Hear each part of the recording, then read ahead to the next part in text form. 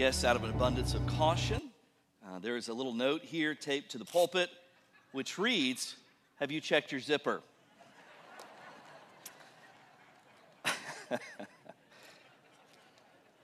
You know, a guy 4 times in 12 years preaches a sermon without his. I think that's a pretty good average, amen? About once every 3 years, freedom in Christ, and I'm not bound by legalism. Sometimes zipper's up, sometimes it's down, all for the glory of God. Over the years, people have asked me, they said, hey, is it distracting when you're preaching? Like people get up and go to the restroom and babies are crying, all that kind of stuff. I said, I don't even notice what's going on around me. So much so that the entire message last week, literally, there are 3 people in the front row holding up a sign, my wife being one of them, that said zipper. I'm unfazed. I'm just preaching. Amen? Will not be distracted by anything for the glory of God. Well, in the course of human history, there have been some monumental victories that have been won by some incredible teams, like the 2022 Bengals. Amen? And most of the major victories we've seen around the world happened kind of in a similar pattern or formula, if you will. A leader fashions a plan.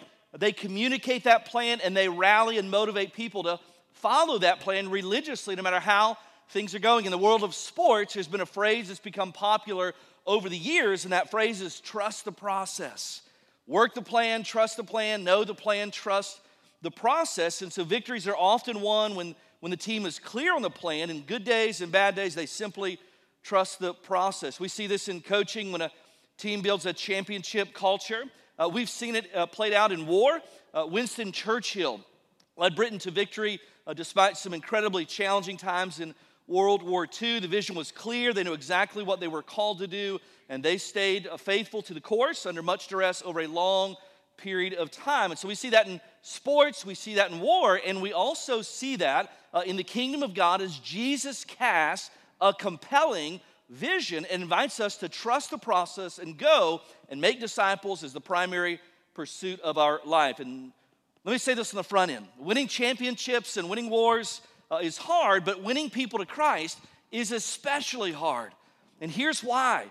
The opposition is intense. Not only are we battling Satan and his demons on the outside, we're also battling our wicked and deceitful and idolatrous hearts on the inside. And so because that is so intense and so pressing on us, the reality is we have to have a clear, concise plan, a rallying plan, if you will, that all of us can center our lives around. And here's the good news. Jesus gave us one. And we say it every single week before we leave, called the Great Commission. It says, Jesus came and said to them, all authority in heaven and on earth has been given to me. Go and therefore and make disciples of all nations, baptizing them in the name of the Father, the Son, and the Holy Spirit, teaching them to observe all things that I've commanded you. And lo, I am with you till the end of the age. But here's the reality. If you study organizational leadership, what you'll find is this, is that every organization has a temptation and a tendency to drift towards complexity. And churches are not only not exempt from that reality, churches are the worst. You know why? We have a hard time saying no to anyone in church, right? We want to be kind, and hey, if 2 programs are good, then 20 is better, and if 20 mission endeavors is good, then 100 is better. And so churches are notorious for having organizational drift in their culture. And so what happens is we end up adding all these programs and opportunities. Because we don't want hurting feelings, we never cancel into the old things, and then we have this incredibly bloated calendar, and we end up judging our effectiveness not on whether or not we're actually making disciples, but on how busy we are. Rick Warren had a phrase I heard years ago. He said, Mary had a little lamb that would have become a sheep, but it joined a local church and it died from a lack of sleep, right? So more is better, and if we're not careful, all of that programmatic clutter can cause us to drift from the actual simple message of making disciples for Jesus Christ. And so that's the task at hand, and Paul's been modeling it for us. The book of Acts is all about this. And so let me invite you to take your Bibles and turn with me again to Acts chapter 16 as we continue our series through the book of Acts titled The Movement. Last week in chapter 15, we hit a lot of deep theological water. We talked about the difference between works and grace and what the relationship is there as this incredible event called the Jerusalem Council. But here in Acts chapter 16, now that they've settled, hey, salvation is by grace alone through faith alone, it's really practical. Paul models for us the habits of a Great Commission Christian, which is also the title of the message this morning. All right, so Acts chapter 16, let's look at verses 1 down through verse 10 this morning. It says, and Paul also came to Derbe and to Lystra, and a disciple was there named Timothy, the son of a Jewish woman who was a believer, but, and this is key, but his father was a Greek. He was well spoken of by the brothers at Lystra and Iconium, and Paul wanted Timothy to accompany him, and he took him and circumcised him because of the Jews who were in those places, for they all knew that his father was a Greek. And as they went on their way through the cities, they delivered to them for the observance the decisions that had been reached by the apostles and elders who were in Jerusalem. So that big gospel showdown they had in Acts 15 called the Jerusalem Council, they said, hey, we're going to deliver to you the outcome of that, and it's good news of grace, all right? And so the churches were strengthened in the faith, and they increased in numbers daily. Verse 6, and they went throughout the region of Phrygia and Galatia, having been forbidden by the Holy Spirit to speak the word in Asia. And when they had come up to Mysia, they attempted to go into Bithynia, but the Spirit of Jesus did not allow them. And so passing by Mysia, they went down to Troas, and a vision appeared to Paul in the night. A man of Macedonia was standing there urging him, come over to Macedonia and help us. And when Paul had seen a vision, immediately we sought to go to Macedonia, concluding that God had called us to preach the gospel to them. So here, if you've ever studied the New Testament, you know that Paul went on a few missionary journeys. And so here Paul is branching out onto his second missionary journey. And the gospel's spreading. The circle of the grace is widening ever so rapidly and all throughout the region. So Paul's already been to many of these places before. But this time he's going back and he's taking friends with him, Silas and Luke. And he's got one mission.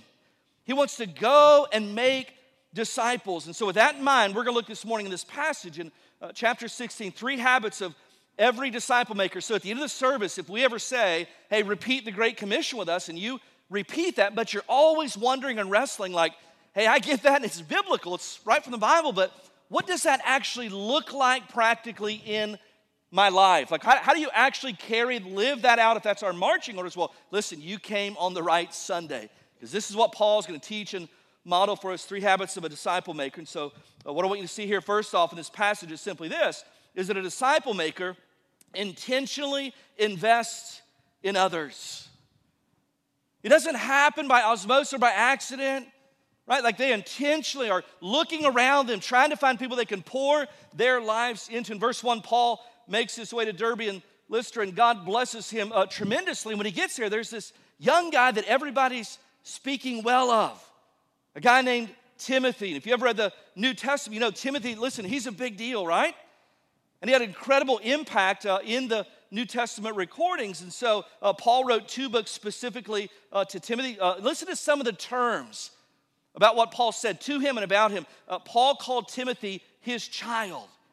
He urges him to do the work of an evangelist, to war the good warfare, to train yourself for godliness. And so what we see is here, Paul looks at this guy and says, hey, here's a guy that can be trusted with the gospel. And here's a guy that I'm willing to, whatever God has done in my life, I'm willing to pour my life into this young man and replicate whatever Christ has done in me. And so Paul identifies him, invites him onto the journey, begins to pour his life into someone spiritually. Now, you know what you call that whole process? Discipleship. That's it. That's exactly what Paul's modeling here. And I want us to see this, that it didn't happen by accident. It began by an intentional invitation. Paul hears about him, verse 2, and at the beginning of verse 3, here's what we read. Paul wanted Timothy to accompany him. Now, what we know about Paul from a couple chapters ago is, hey, if he didn't want you to accompany him anymore, he had no problems, right? Remember chapter 15? Like, hey, let's take John Mark with us. Paul said, not happening, right? He bailed ship one time, not happening. But he looks at Timothy's life and he says, you know what? Here's a guy who maybe I'm a little further along spiritually than him, that the brothers speak well of him. And so he intentionally looks at him, makes an invitation, says, I want you to join me. And as they're going about fulfilling the Great Commission, Paul begins to pour his life into him. Pretty simple, right? That if anyone would have looked at Timothy's life and said, hey, or Paul's life and said, hey, who are you discipling? Who have you identified that you're pouring your life into? Who do you meet up regularly and let them walk with you as you follow Christ, you invite them to follow you? Paul, without hesitation, could have said, oh, great question. This young guy that I'm pouring my life into, his name is Timothy. Now, here's a question for all of us. If someone asks us that same question, who are you discipling? Who are you pouring your life into? Who have you looked around and identified and said, hey, there's a person that I can invite to follow me as I follow Jesus? The question is this: could any of us or all of us or some of us point specifically to a name and say, this is the person I'm pouring my life into? Now, I'm not asking that question to elicit guilt in all of us. You've heard me teach this before. Guilt doesn't work in the long term. It's great in the short term, right? It doesn't transform hearts. It enslaves hearts. The gospel of grace is what transforms hearts, growing our affections for Jesus. So I'm not asking that to elicit guilt. What I'm asking, hey, listen, is I want you to understand, when we preach the Great Commission, when we say it every single week, it really is that simple. Looking around and finding someone like Paul does here in verses 2 and 3 and saying, hey, there's a person I can pour my life into, verse 2. Right, there's a person other people say has a high spiritual appetite, wants to know the things of God. And then in verse 3, he said, hey, I'm going to invite you to come with me as I'm pursuing Jesus. It really is that simple. And so be encouraged by that. How many of you would agree that simplicity would be a welcome guest in your house? Just by a show of hands, how many of you have considered at some point in the last year, 2 years, 3 years, whatever, getting rid of your smartphone? Has anybody ever said, I'm just going back to a dumb phone, right? The complexity that it brings, I'm always available, I'm always online, I'm always connected, all those kind of things. And so for most folks, there is a desire to move towards simplicity, and there's a stress of complexity in life. So let's not add that into our spiritual lives. Let's just love Jesus with all of our heart, soul, mind, and strength, and find a person to model that to with intentionality. Now, if you're thinking, hey, that sounds way too simple, right? Like we need a formula, we need some training, we need a program, we need something like that. Let me just remind you all throughout the New Testament, people disciple people, not programs. And they can be vehicles into those relationships. I'm not down on that, we're for that. But at the end of the day, it really is that simple. And if you're a person that says, hey, I like spreadsheets and formulas and plans and all those kinds of things, let me remind you, this is exactly how Jesus made disciples, this simple. In the Gospels, Jesus walks right up to people fishing and just says, hey, I'm going to intentionally invite you to drop your nets and follow me. It really was that simple. They didn't know what the journey would entail. They didn't have a formula or plan or those kind of things. He just said, hey, I'm doing the Father's will, and I'm inviting you to come alongside with me and let me pour my life into you. And so this is the mission of the church. And here's the incredible thing. God has chosen us as the vessels, cracks and all, flaws and all, to pursue Jesus intimately and pour into others intentionally. And so here's my question. Is there a greater job in the world? The answer is no. Is there a time in history where it may be more needed in our lifetimes than it is right now for people to model what it looks like to follow Christ and invite others to come along with them in the midst of a culture filled with chaos? What a time to be on mission for Jesus. Amen? Now we hear that in the safety of this room, the simplicity of this room, right? We're crowding out life, hopefully. Although some of you are on Facebook right now, I can see you if you think I can't. Right, and we're all charged up like, oh, I can totally do that. I've made this so complex and, all these kind of things. But what happens is we leave this environment where the world hopefully is crowded out for a few moments, and then real life begins to creep in. And all these excuses begin to settle into our lives. Let me just identify a few that I've wrestled with. I'm sure some of you have wrestled with that we're going to have to address if we're going to actually make disciples. One of them is this: I don't have time. I don't have time to find someone and pour my life into someone. I barely have time to keep up with my own life. You ever feel that way? As a pastor, I don't hear this very often. I don't know if I ever hear this. I don't ever meet with families and say, we need your help. Yes, what is it? We've got way too much margin in our schedule. Could you help us? No one ever says that. You know, and I thought, hey, that's just the way life is when you got kids, and but when you get older, life begins to slow down. You know what I'm hearing more and more often from people who are retired, like my parents' age and that thing? You know what I'm hearing them say all the time? I have no idea how I ever had time to work. Right? Life just drifts towards complexity. Our book of the year, we choose a book every year. Say, hey, if you just read one book, read this book. The book of the year is Crazy Busy. It addresses this problem about a hurried heart and how it keeps us off mission from making disciples. So let me just lean in here just a little bit. If you're too busy to make disciples, listen, you're just flat out too busy. I mean, can you imagine heaven, being in heaven one day and seeing everything from God's eternal perspective, having the mind of Christ and thinking to yourself, I'm so glad that I let travel ball consume our lives in those key years. No one's saying that in heaven, amen? And so the reality is all of us, me included, we make time for things that are important. And so we've got to create margin. One of the other excuses we're going to have to push past is this. Well, my kids are my disciples. Now, this should be the reality for every person. I've got 4 kids in my house. I had 3 and 1 left, and I woke up one day and they're back. And I love this quote from Andy Stanley. Here's what he said. He said, your greatest contribution to the kingdom of God may not be something you do, but someone you raise. And so the goal of Christian parenting is not to raise successful children, it's to raise faithful children. But the pattern of the New Testament clearly shows that disciple making is not less than your own family, but it certainly is more than your own family. Think about this. If our disciple making efforts are contained to the walls of our own home, then there's no hope for people who did not grow up in church like me. And so key points in my life, people who were not in my own house poured into me, invited me to follow them as they were following Christ, and it literally changed the trajectory of my life. And so we can't just say, well, my kids those are my disciples. It's not less than that. It's certainly more than that. Then third temptation is to say, well, that's kind of what we pay you to do, right? Like you're the professional and, you're wise and you're handsome. And no, listen, those things are all true, right? All true. But here's the problem. If we just sub out disciple making to the professionals, the math doesn't work out.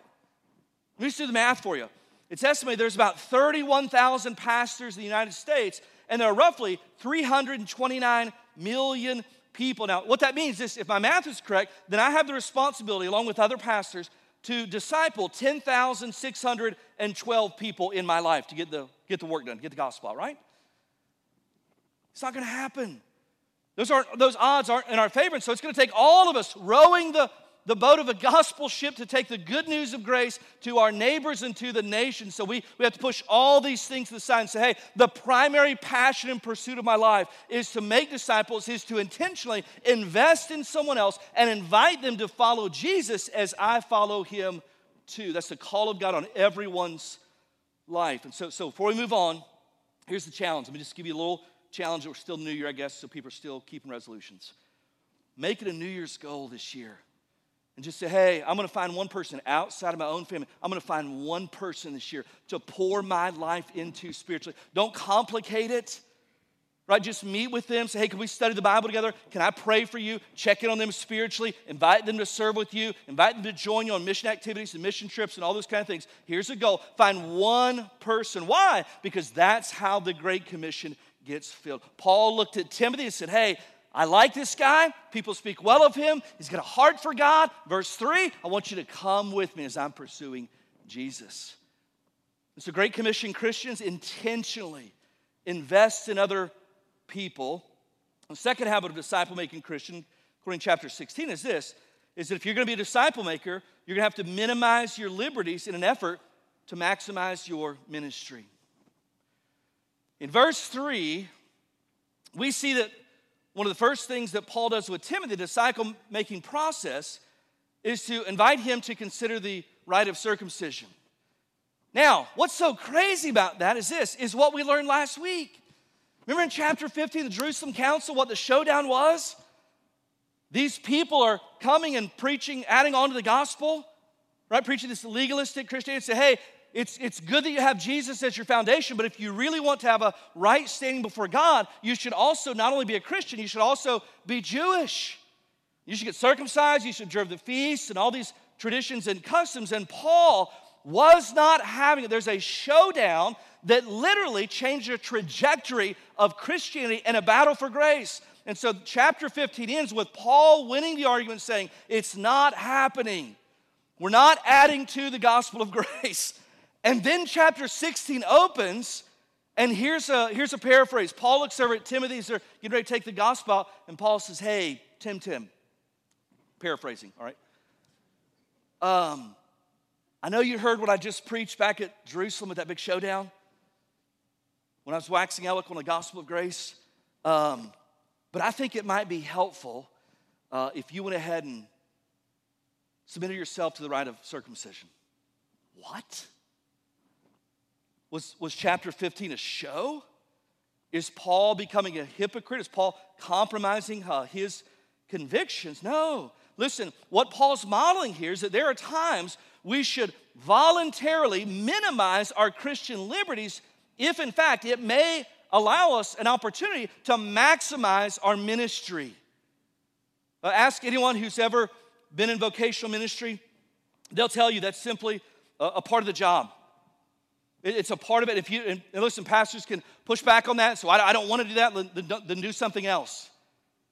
There are times in ministry where, listen, there are things I can do legally and morally and according to the guidelines of my employment here that I voluntarily choose not to do because out of the concern that it may cause my freedom, exercising my freedom, may limit my potential for ministry to other people. Like, for example, that's why when I go to the beach, I refuse to wear a two-piece. It's not, I want to be a stumbling block, amen? Folks would stumble, that's for sure, right? You know, listen, there's nothing in the Bible that requires me to preach with my zipper up, but sometimes I do anyway. Sometimes I don't. Sometimes I do, most of the time I do. But here's the reality. For every person, in every context, and in every culture, that looks different, whatever that may be. And here in this culture, Paul was inviting Timothy to consider something that he wasn't required to do. It certainly did improve his standing before God spiritually. That's what Paul just argued against in chapter 15. But remember how they described Timothy? We read through those verses 2 times in 10 verses. What they say? His father was a Greek. Right? 2 times. And what was that the big deal? Because Paul said, hey, when we're going to go out among these Jewish audiences and try and preach the gospel to them, there is the potential that they may discredit you as a messenger of God because they know that because your father's Greek, your mother's Jewish, but your father's Greek, that you haven't submitted yourself to all the Jewish customs and traditions, and so they're not going to take you seriously, and you're not required to do this. It's within your rights to not have to do this, but if you'll voluntarily lay aside your rights, Timothy, I think it will give us a bigger platform to the gospel for these people that we're trying to reach who are Jewish. And so that's what he's preaching. Listen, it's the same idea that Paul preached in 1 Corinthians chapter 9. Paul said this in verses 19 through 23, for though I'm free to all, right? Paul said, I'm free in Christ. I've made myself, just voluntarily. No one asked him, no one forced him. He was a Roman citizen, had all kinds of rights. I made myself a servant to all that I might win more of them. To the Jews, I became a Jew in order to win the Jews. That's what's happening here, right? He said, hey, Timothy, we're trying to win some Jews to Christ. If you're a little more Jewish, I think it might give us an opportunity to share the gospel more effectively. To those under the law, I became one under the law, right? He knows his freedom in Christ, though not being myself under the law, that I might win those under the law. To those outside the law, I became as one outside the law, not being outside the law of God, but under the law of Christ, that I might win those outside the law. To the weak, I became weak, that I might win the weak. I've become all things to all people, that by all means I might save some. And here's his motive in verse 23. I do it all for the sake of the gospel, that I may share with them in its blessings. Now, why is this so important to understand? Not only is it certainly being modeled in this passage, being taught, why is it important to do this? Because there's a tremendous amount of demanding our rights as citizens of this great country. And if we're not careful, we'll do that to the point that we'll forget that our ultimate citizenship, according to the gospel, is in heaven. And that's where our citizen loyalties ultimately belong and what should motivate us. And the biblical picture for disciple makers is not demanding your rights, it's being willing to lay them aside if it gains an audience for the gospel. And here's what people say in this current cultural moment, because I've heard it. Well, you're just not willing to fight. Listen, quite the opposite is true.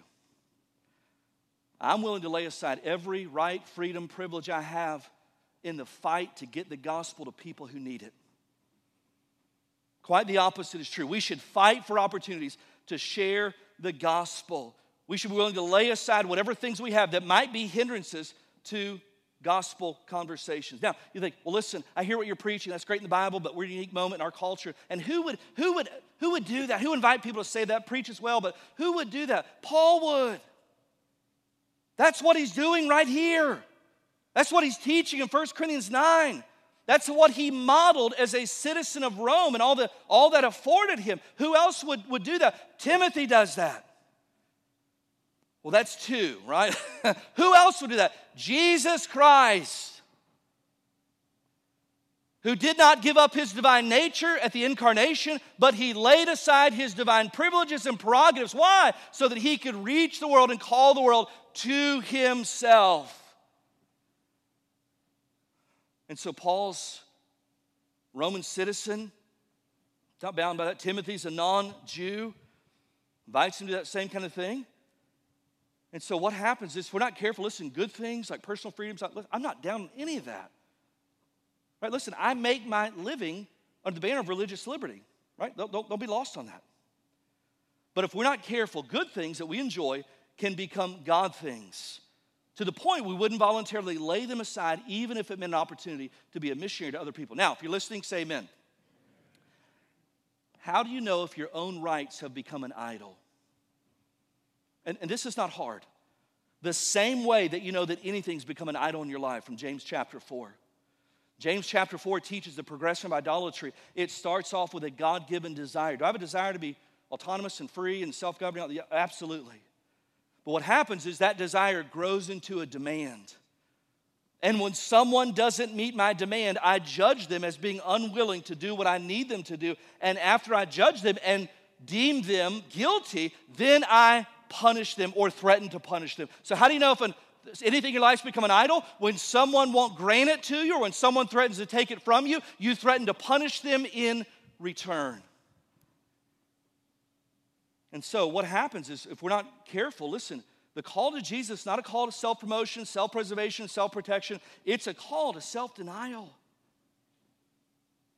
And here's what Paul's teaching Timothy, and in turn teaching us. He's saying, hey, there's some things that you don't have to do legally. It wasn't a law that Timothy would undergo the rite of circumcision. And Paul's saying, hey, you don't even have to do this spiritually.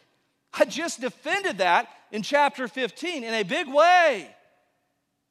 But what he's saying is, Timothy, this might be an occasion where you're willingly minimizing your liberties in an effort to maximize your ministry for the gospel.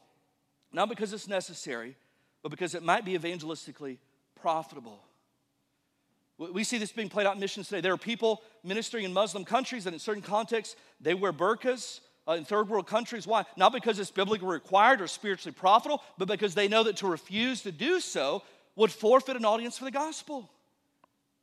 When we take mission teams into Guatemala, you know what they say? They say, hey, we don't want to be legalistic, and we know the Bible doesn't require this, but when you come, when we got to these other villages and share the gospel with them, we're going to ask you to voluntarily lay aside some of your freedoms so that we can maximize our ministry. And so you know what they do? They say, hey, the ladies that come, there's nothing wrong with wearing pants, but when you come, we've got these villages, we're going to ask that you wear dresses. We're going to ask if men have earrings or visible piercings. We're asking you to take those out. And they ask men and women, they say, if you've got tattoos, that's a sign of pagan worship in our culture. And so we're going to ask you, men and women, to cover up your tattoos. Why would they ask us? Is it biblically required? No, because they know that in that context, we need to minimize our liberties so that we can maximize our ministry. And it's not spiritually required, but it's evangelistically profitable. Now, let me let you in a little secret about me. Despite preaching all that, deep convictions about all that, it's what's in the text, we see it modeled all over. Let me let you in a little secret about me. As a general rule of thumb, I don't like to be told what I can and cannot do. Do I have any friends in the room? You know, for example, fasten your zipper. Tell me what to do, right? I don't like to be told what I can and cannot do.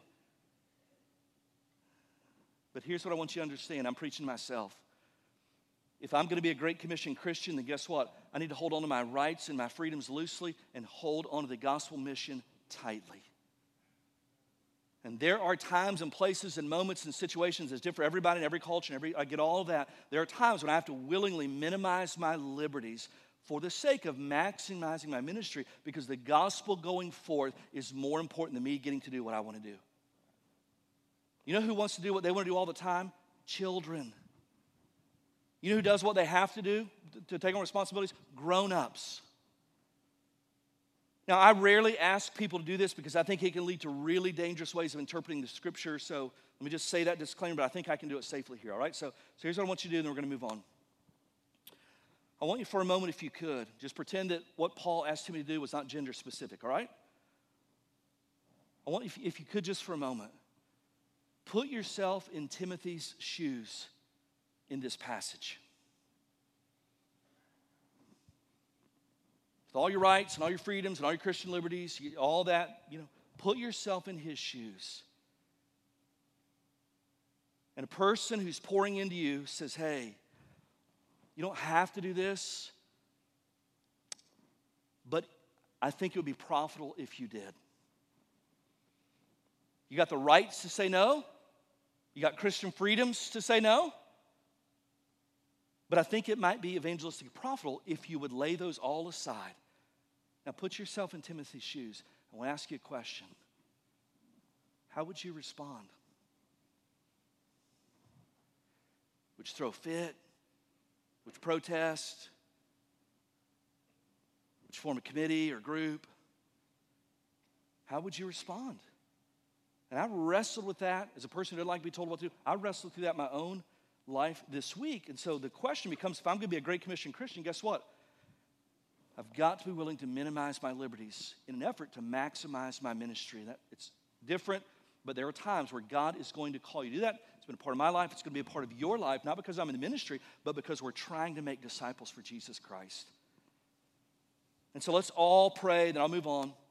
Let's all pray that God would burden our hearts so deeply for people who don't know Jesus that gospel missions would become more important than personal freedoms. That's a good place for an amen, and you missed it. Let me say it again. Gospel missions would become more important than personal freedoms.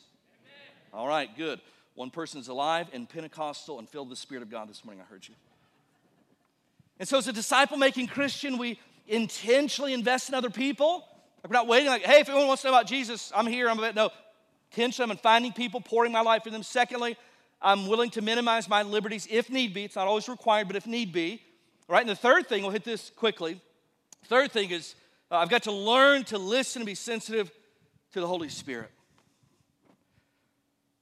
Now, for the sake of time, let me just address this quickly, but it's too important to skip over. Paul is out in verse 5 as it describes it out, strengthening the churches, right? Like he's been through this region before. And as they continue to travel to make disciples, something very interesting happens. Look at verses 6 and 7. Go back to verse 6. What's it say? And then they went to the region of Phrygia and Galatia, listen to this, having been forbidden by the Holy Spirit to speak the word in Asia. And when they had come up to Mysia, they attempted to go into Bithynia, but the Spirit of Jesus did not allow them. Now, just so there's no confusion, the Spirit of Jesus is the same thing as the Holy Spirit. Don't be any confusion about that. But this is a big deal. The Holy Spirit is a him, not an it. And the Bible teaches the Spirit of God indwells every believer and convicts us over sin, opens up our eyes to truth spiritually. That's called the doctrine of illumination. Right? Comforts us when we're grieving. But also the Spirit of God guides us into opportunities. And here's what's fascinating. According to this, the Spirit also at times guides us away from other potential opportunities. You ever heard somebody say, hey, I'm just looking for an open door, and if it's open, I just go through it. Well, Paul had a wide open door to spread the gospel, right? The Great Commission said, hey, all doors are open. At the conversion of Cornelius in Acts chapter 11, it's open to the Gentile. I mean, nobody's off limits, right? Paul's a hard charger. But here, he's also a person who's sensitive to the Spirit of God. And so what does it look like? Listen, if I'm going to be a Great Commission, disciple-making Christian, guess what? Then the goal of my life is to be yielded to the Spirit of God. So I can be led by the flesh, right? I can say, this is what makes sense to me, and in my wisdom, I'm going to do this, and I'm going to do that, and here's the ministry, and here's the mission, and all those kind of things, and I'm going to do all those kind of things. Or I can walk by faith and stay in step with the Spirit of God. And so, listen, what he's teaching here is that the mission of our life and the mantra we should repeat with deep conviction is, if the Lord wills, and Lord, wherever you lead, I will follow. But if we're honest, so often, me included, our lives aren't governed by a sensitivity to the Spirit of God. They're governed by the clock and the calendar and what I've got to get done. And listen, I'm totally guilty of that. And so this goes back to a principle that we taught over and over and over again. So let me just say it one more time. Intimacy with Jesus, not obedience, is the goal of the Christian life. The bullseye that you and I are shooting for is not obedience. The bullseye that we're shooting for is intimacy with Jesus. And if you pursue intimacy with Jesus, you know what the overflow will be in your life? Obedience. Intimacy is the goal. Obedience is the overflow. And I'm not down on obedience. Right? Jesus said, if you love me, obey me. But if I love him, spend time with him. And as he living that Spirit-filled life, abiding in Christ, guess what? The overflow is I'll be walking in the Spirit, resisting temptation, and obedience will be the overflow of my life. And what happens is when you pursue that kind of life, what happens is there'll be some times where the Spirit of God will direct you, and I want you to hear this, in ways that do not make sense to you. You ever had encounters in your life that, practically speaking, make no sense whatsoever? Now, I know about you, I like everything to make sense to me. And God will ordain circumstances and providentially engineer relationships and opportunities that will not make sense to you. And so the question is not, will this make sense to me? And I'm going to put a flow chart together and graph this all out and weigh the pros and the cons. I'm not against any of those discerning things, but here's at the end of the day, what should trump all of that, is an intimacy with Jesus, that we're walking in the Spirit-filled life to the point where if he says, hey, I know this makes sense, but I'm forbidding you to go over there, you just say, hey, I don't know why, but I'm willing to readjust my life to the Spirit's leadership. And so here's what I want you to understand. The foundation of missions is intimacy with Jesus. Because not only will he guide you into opportunities and relationships and providential gospel conversations, but apparently, according to this, there are times where he guides you away from things that in your human wisdom do not make sense. Now, why did the Spirit of God guide Paul away here? I don't know. I'm going to ask him when I get to heaven, right? Like, hey, remember that part in Acts 16? What was that about? But here's what I do know. That Paul was abiding in the Lord. So much so, abiding in Christ is always the foundation for being on mission for Christ. Let me repeat that. Abiding in Christ is always the foundation for being on mission for Christ. And there are times where God will guide you into missional opportunities that do not make sense in human wisdom. And there are times, according to this passage, God will forbid you into things that you think are an open door. So be careful. Be careful with that open door theology, You know what's better than open door theology? Walking intimately with Jesus and being sensitive to the Spirit of God in your life. Because you know what I found with the open door theology? I'm an expert at ordaining open and closed doors for my own benefit, what I already want to do. You ever notice that about yourself? You ever notice that the will of God for your life just so happens to be the thing that you already want to do? You know what I like when I challenge other people now? I think God's doing this. I say, well, I'd be careful about that. You know what their favorite pushback is? And I've heard this so many times. Well, Pastor, I've prayed about it. And you know what that means? If you argue with me, you're arguing with God. I had someone come one day and said, you should consider resigning. I said, I don't think I should. They said, we've prayed about it. I said, so have I, and I think you should leave. That's what I said, right? Like in love. I'm going to say in love, I said that? No. But abiding in Christ should always be the foundation for being on mission for Christ. And Paul was walking with the Lord in such an intimate way that what made sense to him, go take the gospel, the Spirit of God, the sensitivity and the yieldedness there. He said, you can't go, I'm forbidding you. And Paul said, okay, I'll go in the other direction. I'll preach Christ where he's not known. Here's what I want you to be encouraged with this morning. You don't have to be gifted uniquely or trained professionally to be used of God. But you do have to be faithful. And we've seen all throughout the book of Acts that God uses ordinary, everyday people like you and I to accomplish the extraordinary work of bringing dead people to new life in Jesus Christ.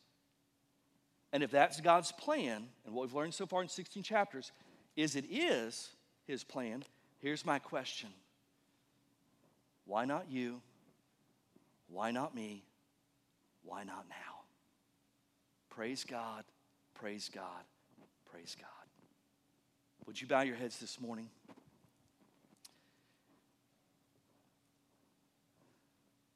With your head bowed this morning, I'm going to invite you to ask the Spirit of God to search your heart. And I'm going to ask you 2 questions this morning. Number 1, are you a follower of Jesus Christ? I'm not asking you if you repeated a prayer or walked down an aisle or got baptized or joined a church. I'm asking you this. Does the evidence of your life say with integrity that you're a follower of Jesus Christ? Does your life give evidence that you've repented of your sins and turned away from sin and self-righteousness and believed in Jesus Christ for the forgiveness of your sins? If the answer is no, or I'm not sure, here's the good news. Today is the day of salvation for you. And so if you're here this morning and you've never received Jesus Christ, you've never repented of your sins and trusted in Christ alone for the forgiveness of your sins, right now in your seat, if the Spirit of God is drawing you, would you just pray and confess before the Lord, I'm a sinner, desperately in need of forgiveness. And I believe that Jesus Christ died on the cross as payment for my sins, was buried and raised the 3rd day.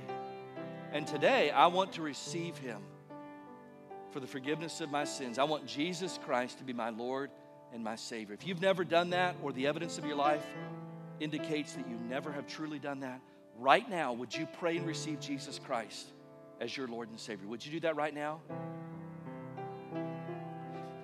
For those of you in the room who are followers of Christ, many of you have heard your testimony. Here's what I'm going to ask you to do.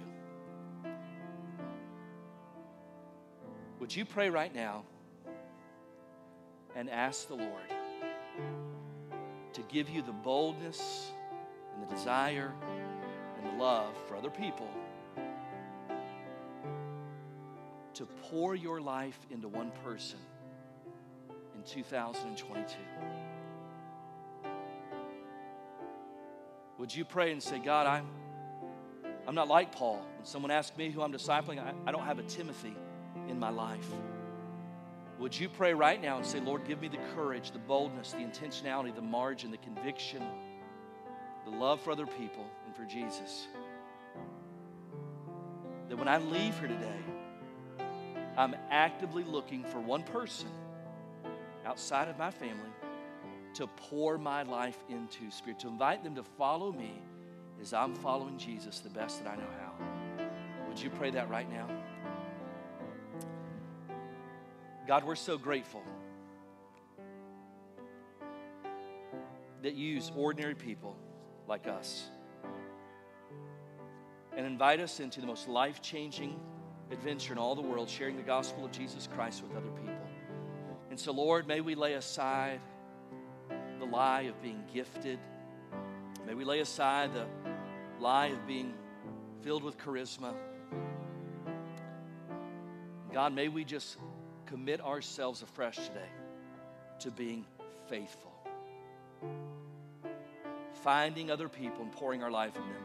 Minimizing our liberties if the situation calls for it.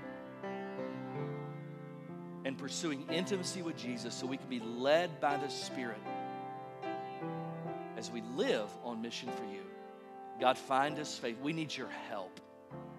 Our hearts are prone to wander. So God, help us do what we would not do left to ourselves, but through Christ in us, there's hope that we can join you. And so we're grateful to God for that. Use us, Lord, in ways that we can't even imagine today. For your glory, we pray this in Jesus' name.